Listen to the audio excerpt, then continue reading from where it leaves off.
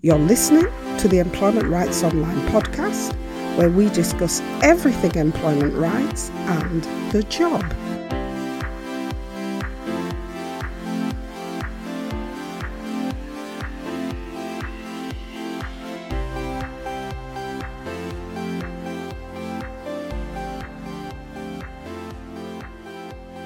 Hi everyone, and welcome to this week's edition of the podcast.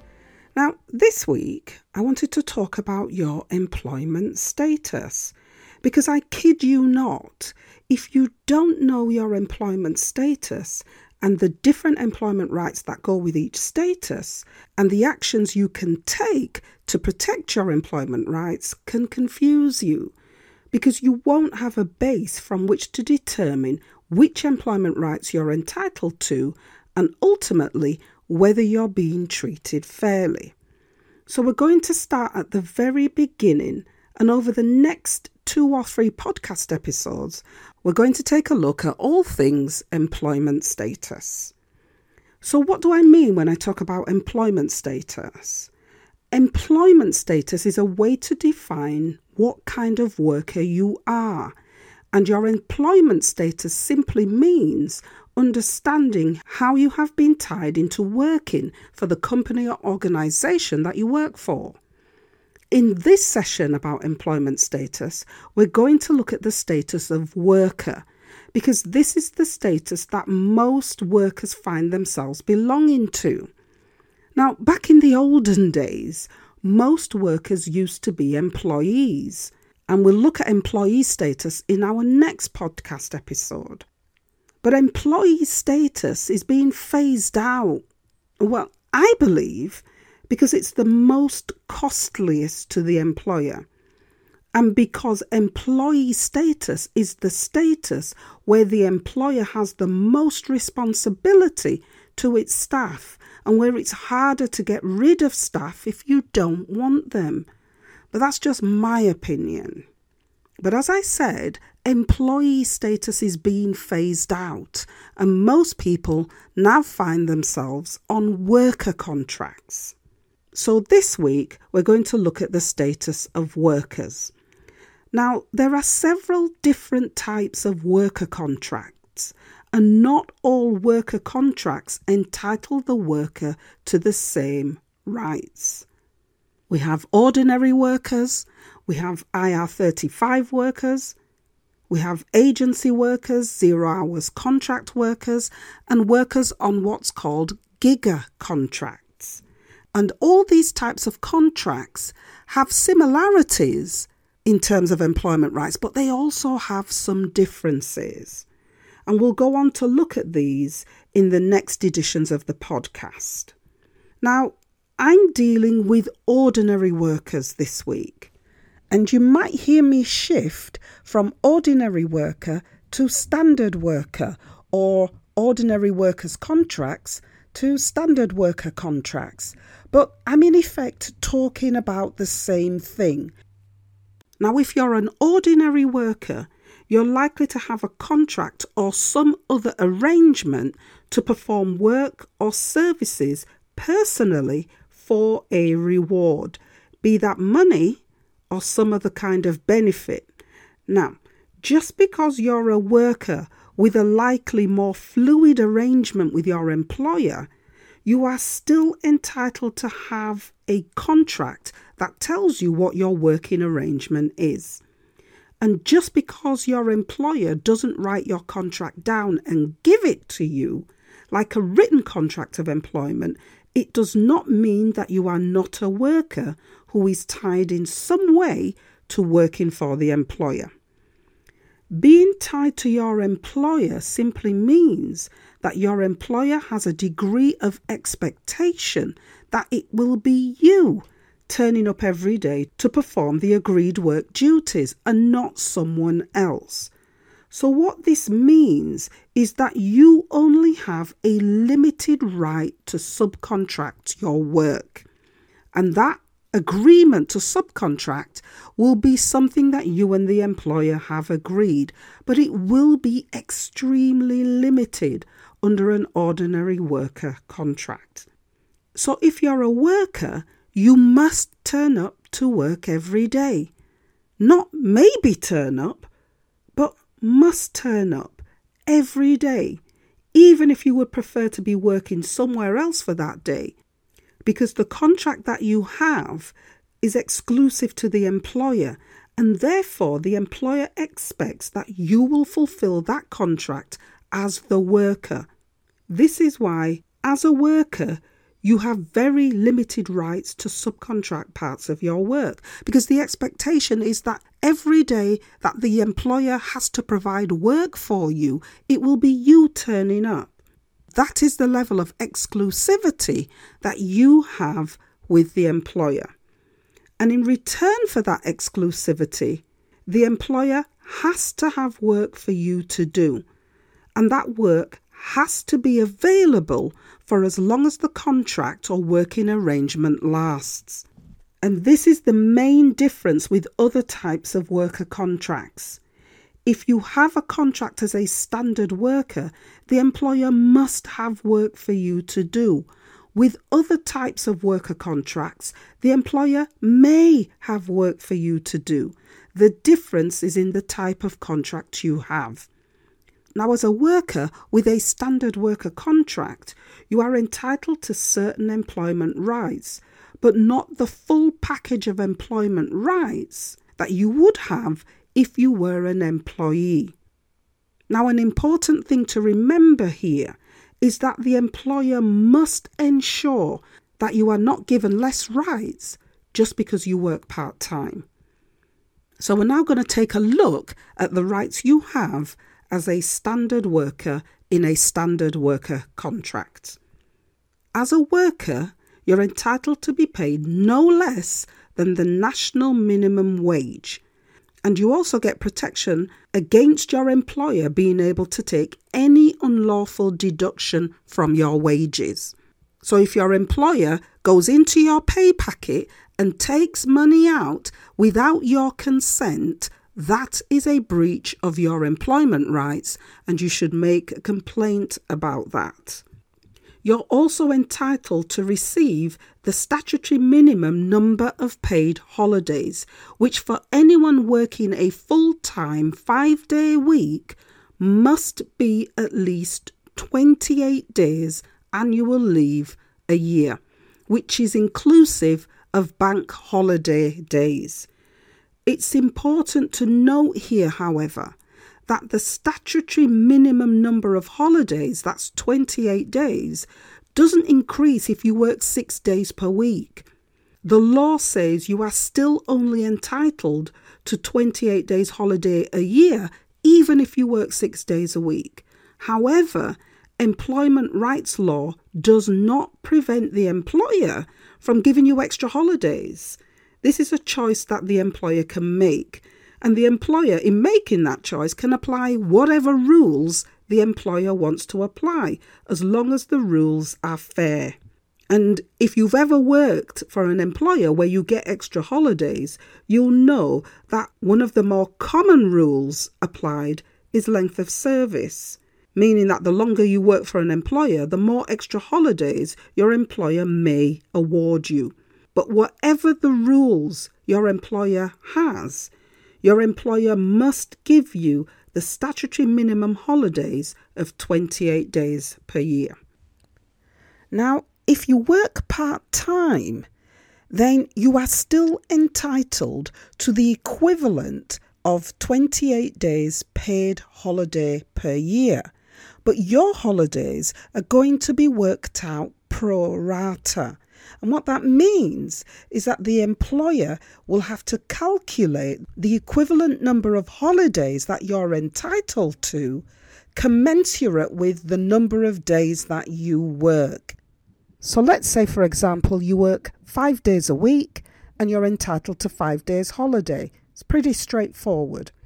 If you then worked 2.5 days a week, then you would be entitled to 50% of the holidays that you would have got had you worked 5 days. So the employer will work out the equivalent rate, and what you need to make sure of is that you are getting the right amount of pro rata days. One of the easiest ways to work it out is if the employer translates the 28 days holiday into working hours. And that way, the employer can say, you're entitled to so many hours of annual leave, and you make sure that you calculate your leave in hours so you don't lose any time. When it comes to bank holidays, workers don't get any special treatment. Bank holidays do not have to be paid to you as extra leave days. The employer can do this if they choose, but the law says that your employer can also choose to count your bank holidays as normal working days that make up your 28 days annual leave. And this will mean that bank holidays become normal working days for you, and you will experience them as being no different to any other working days. So if you're scheduled to work a bank holiday, your partner might have that day off because let's say they work for a local authority. But if it's your normal working day, you will have to work that day. And you may be given the bank holiday as another holiday day at some other point in the year. Now, as a worker, you have the right to accrue or build up your holidays when you're on statutory leave. Now, statutory leave are things like parental leave, that's maternity, paternity, or adoption leave. As a standard worker, you're entitled to that form of leave. And when you're on this type of leave, you're not on holiday. And therefore, if you haven't taken your holidays because you've been on parental leave, then your holidays must still be available for you to take when you return to work. You also have the right to accrue holidays whilst you're off sick. And you can also request to take your holidays even if you're on sick leave. It's pretty much the same rights as employees in this area. As a standard worker, you are entitled to 3 different types of rest breaks. You're entitled to rest breaks during the working day, and this should be at least 20 minutes of uninterrupted break time if you work more than 6 hours a day. So if you're given a 20-minute break and your break is interrupted, then that's not a break. And whatever the interruption is, after that interruption, you should be entitled to return to your break and complete your rest period.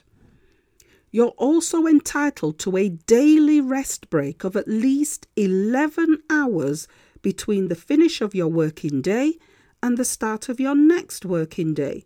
Meaning, for example, if you finish work at 9 p.m, you should not have to start work before 8 a.m. the next day.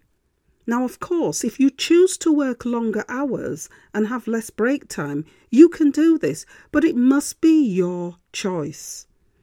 And the final break you're entitled to is a statutory minimum of at least 24 hours uninterrupted break time from work every week, or 48 hours of break time if your working days are calculated over a fortnightly period.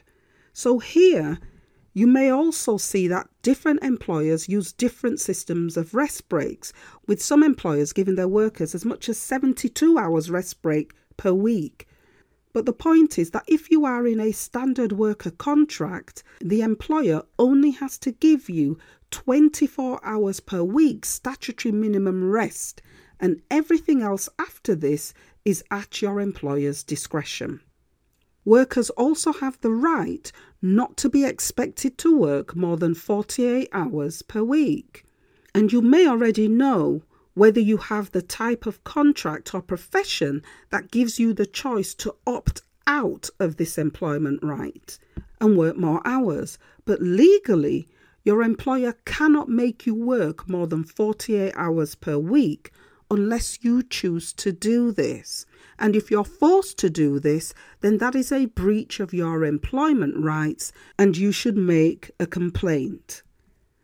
Next, workers are entitled to protection against unlawful discrimination before they start work and whilst at work. Remember, I said a little bit about both unlawful and lawful discrimination in episodes 1 and 2 of the podcast. So you're able to go back and re-listen to those episodes just to get an overview of the points I made.